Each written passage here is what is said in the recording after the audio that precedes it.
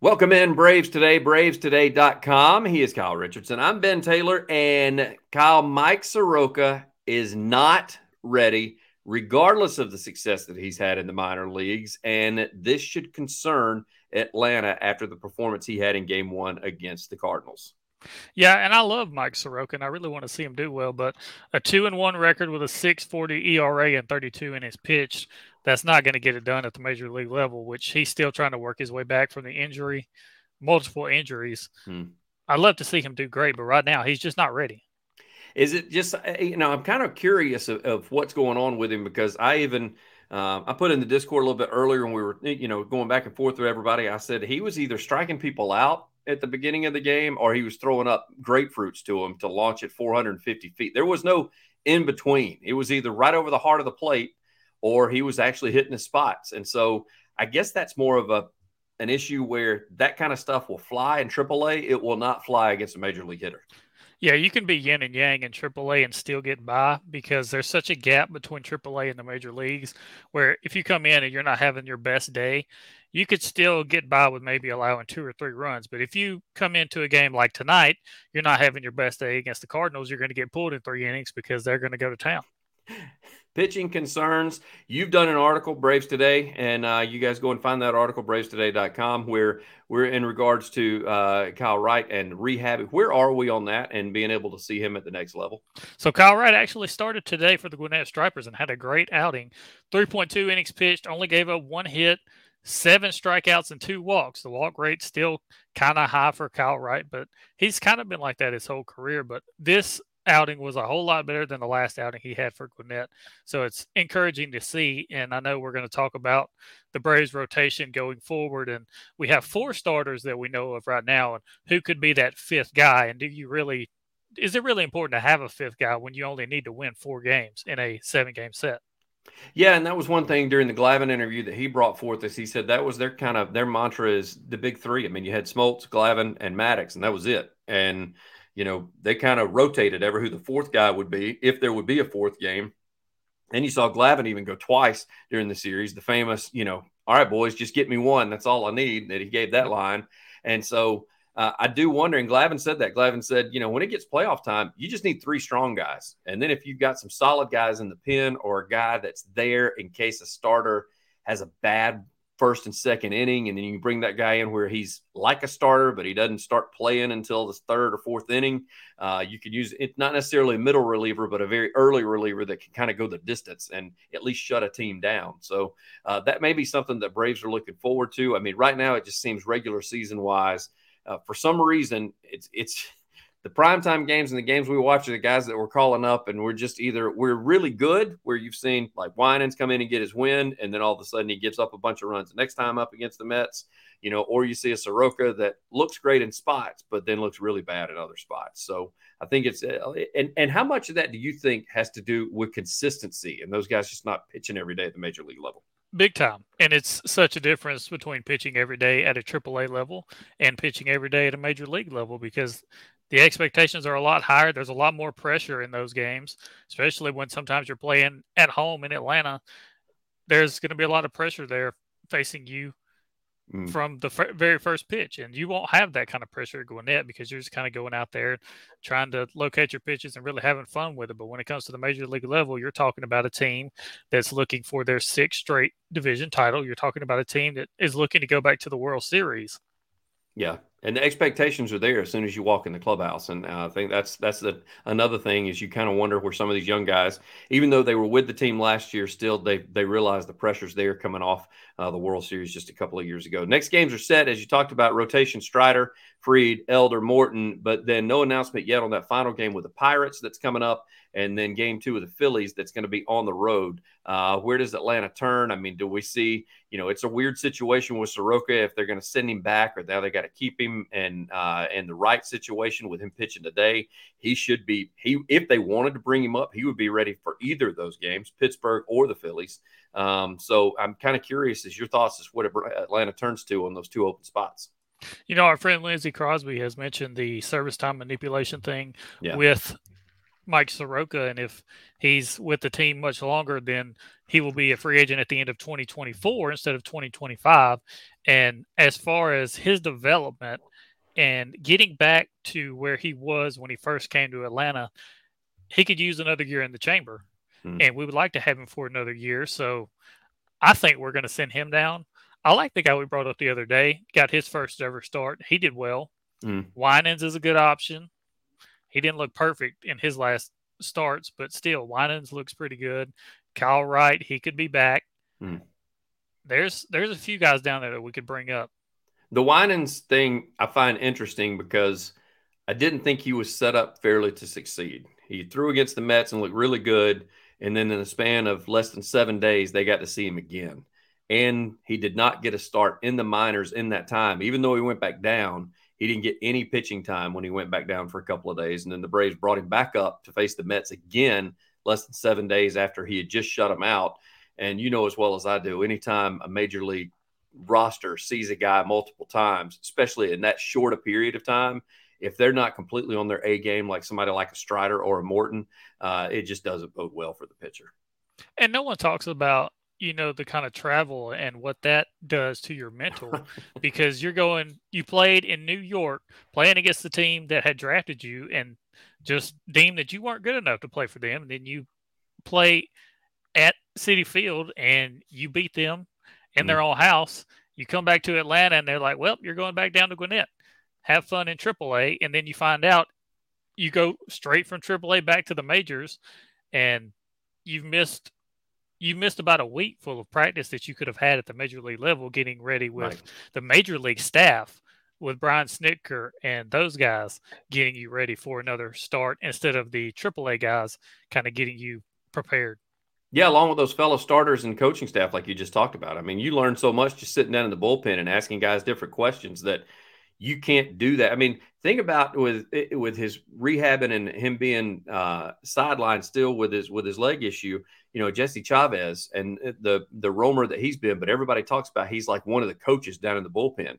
What a young guy like a Soroka or a Winans could do just sitting in a clubhouse and talking with him and finding out information of what would you do with this guy or how would you treat this hitter or something of that nature. Playing scenarios. And as you just said, when they keep bouncing back and forth, they don't get that opportunity. When they do, they got a limited, 24, 48 hours to do it. And they also don't want to be that pest that gets called up to the majors and is just constantly wearing the veterans out as the young guy that's sitting up there. So they kind of sit there and be quiet and just kind of soak it in by osmosis. And then next thing you know, it ends up being a very unproductive visit. So I talk about musts. And the reason I say that is must wins, I guess what you say. I call them musts. And it's with the Phillies looming.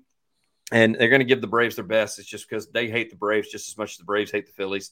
And subpar Cardinals, Pirates, Marlins, Nationals, I call those musts in order to secure home field advantage. Your thoughts on that? We have a really good schedule to finish the season. We started off the season, we're playing some of the best in the world. And now toward the end of the season, we're kind of winding down with teams that are, like you said, they're subpar teams. And if you want to be one of the best teams, it doesn't matter what sport it is, you have to be able to win the games you're supposed to win. And these are games that the Braves should win. A 4-game series against the Phillies, 3 games against the Marlins, 3 in the Phillies, 4 against the Nationals, 3 against the Cubs, and then 3 against the Nationals. Those are all series that you should be able to at least win the series. And if you're able to win the series, then you should have home field advantage over the Dodgers, who you just took 3 or 4 from. Yeah, and we'll talk about magic number here momentarily. I do need to get to our sponsor. Braves fans, you hear us talk about him all the time. Ford Stokes, founder and president of Active Wealth, host of the Active Wealth Show on AM 920 The Answer, author of the must-read book Annuity 360. Special offer for you is he's going to give each and every one of you a free book as long as you go to annuity360.net. Enter your information. Ford's going to send you that complimentary copy. It is a fantastic opportunity for you to learn how to be better protected and to grow your hard-earned wealth. Ford and his team, they specialize in assisting pre-retirees and retirees that are ready to invest. They have the knowledge and expertise to guide you towards making sound financial decisions. By the way, Ford's registered investment advisor, Brookstone Capital Management, manages an impressive $8.5 billion in assets. That's with a B. That's the kind of experience that you want. If you want to learn more about Active Wealth and the services they provide, go to activewealth.com. And if you missed any of Ford's enlightening financial radio shows, don't worry, you can listen to those anytime at activewealthshow.com. It's an incredible opportunity for you to gain valuable insight managing your finances effectively. Again, for the free book, annuity360.net. For all the other information, go to activewealth.com. Ford, we appreciate what you do for us at Braves Today. And make sure you tell Ford that we sent you in that direction. Braves magic number. It's been stuck on 12, and the reason being is because final game lost to LA, opening game lost to the Cardinals. This is why I talk about musts, because after that, it's all about playing at home. Reason being, it's lack of success the Braves have thus far had out west. Now, let's just throw that last Dodgers series out. The Braves have been snake bit when it comes to going out west and playing the Dodgers, Giants, Padres, ever who it may be, especially if you look beyond this most recent LA series. So we caught a little flack in the comments. Lindsay and I talked about how it's, a must that get home field. And even Tom said, I would say that doesn't make much of a difference in postseason play. He said, however, it does when it comes to playing West Coast teams. It makes a difference. So I'm not real sure why everybody goes, just make the playoffs. It doesn't matter about home field. I think it's certainly, if you get in the NLCS, being able to play 4 of the 7 in Atlanta is a huge difference, in my opinion. Yeah, because Atlanta, every single year, Atlanta's bringing the best crowds to the ball game and leading in attendance pretty much every single year. You want your home field fans behind you and being as loud as they can, rooting for you instead of against you. And I remember back when I was younger, I remember going over, we played against the Dodgers and the Giants with the Justin Upton teams, and we just couldn't get anything going. Yeah. 3 or 4 games, we could never get anything going on the West Coast. All that travel and all that time difference, you got to adjust to the time zones. And it's much better to just play at home. Sleep in your own bed, be able to eat your wife's home cooking instead of doing all that travel food and having to make sure you have special. I know that fans will say it doesn't make a whole lot of a difference. I think players that are playing in it would absolutely tell you otherwise. I think if you said, hey, if you had your choice, if you're a fringe playoff team, they go, I just want to get in the playoffs. If you're in the driver's seat like LA and like the Braves are, they're most definitely trying to play for home field advantage in order, because at 12 games, that magic number, that's a combination of 12 wins or other losses by other teams. So that could happen in literally 6 games. You could wrap up the NL East in 6 games.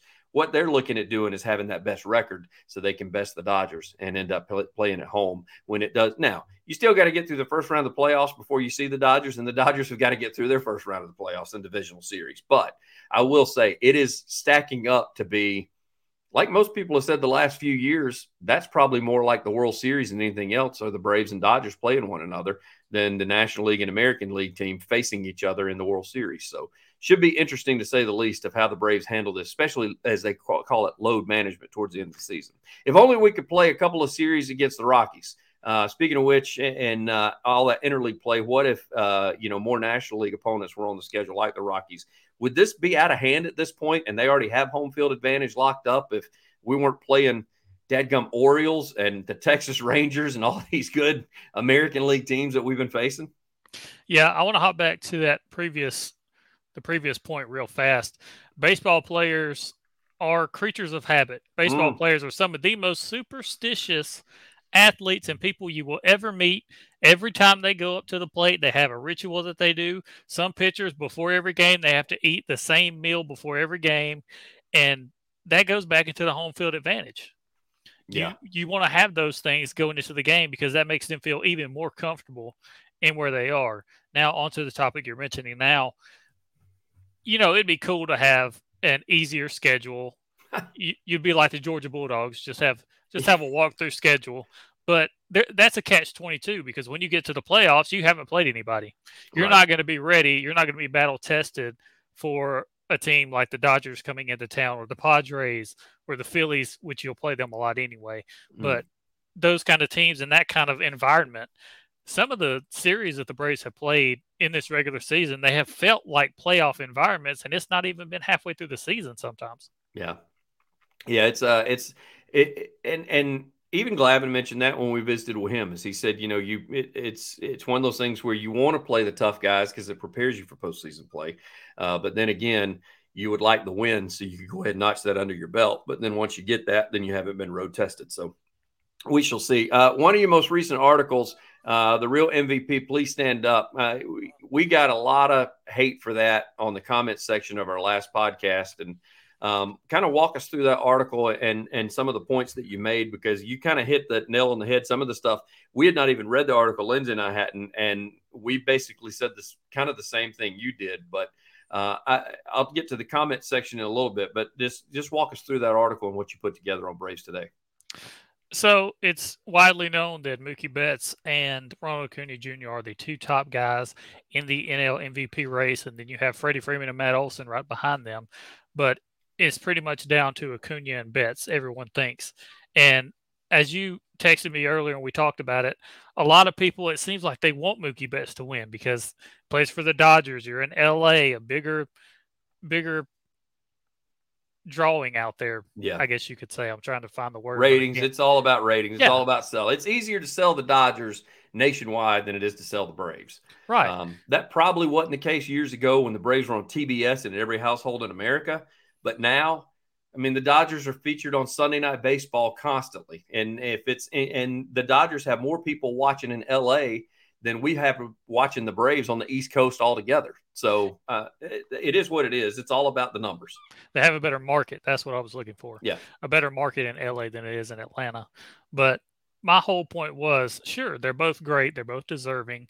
They're both having incredible years. What I did was I compared the numbers between Acuna and Mookie Betts when it came to that series alone, not a whole season of work, which that definitely makes a difference. But I was comparing them in that series alone. And in that series alone, Acuna hit 356 and Mookie had a 333 batting average. Both incredible. You're 1 for 3 for both of them pretty much.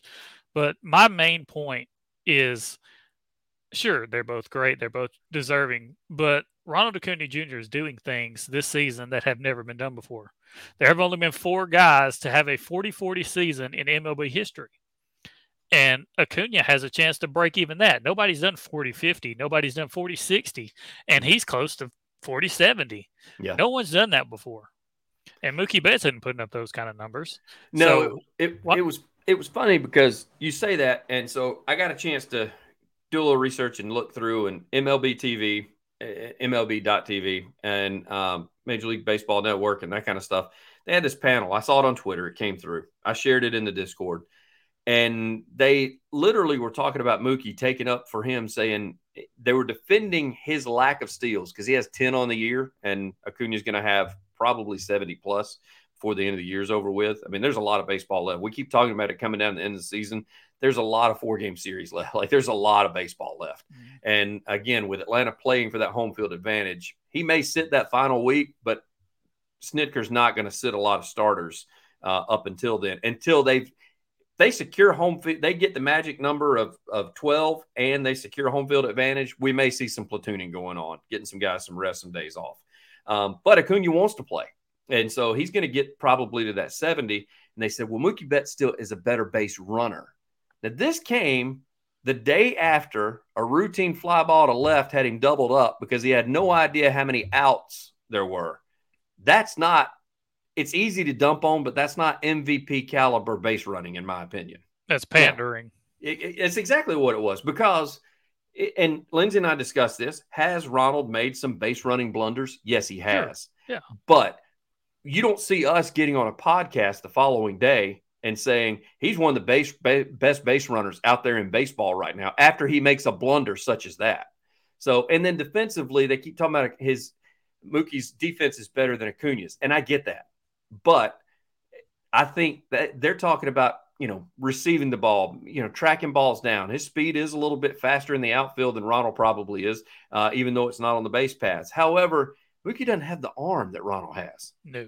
I mean, it's unbelievable what he can do with a baseball once he gets it in his hands. And you see guys with needing to move runners to third that on a fly ball that's deep enough for anybody else in the league, they don't go. They stay at second instead of trying to go to third and test that arm. So I didn't like the argument that they put up. That's when I said, and I put that, out online. I put it in Discord. I said, this is just the national media pandering to the LA market because what they said just was not facts-based. I mean, again, it goes back to ratings.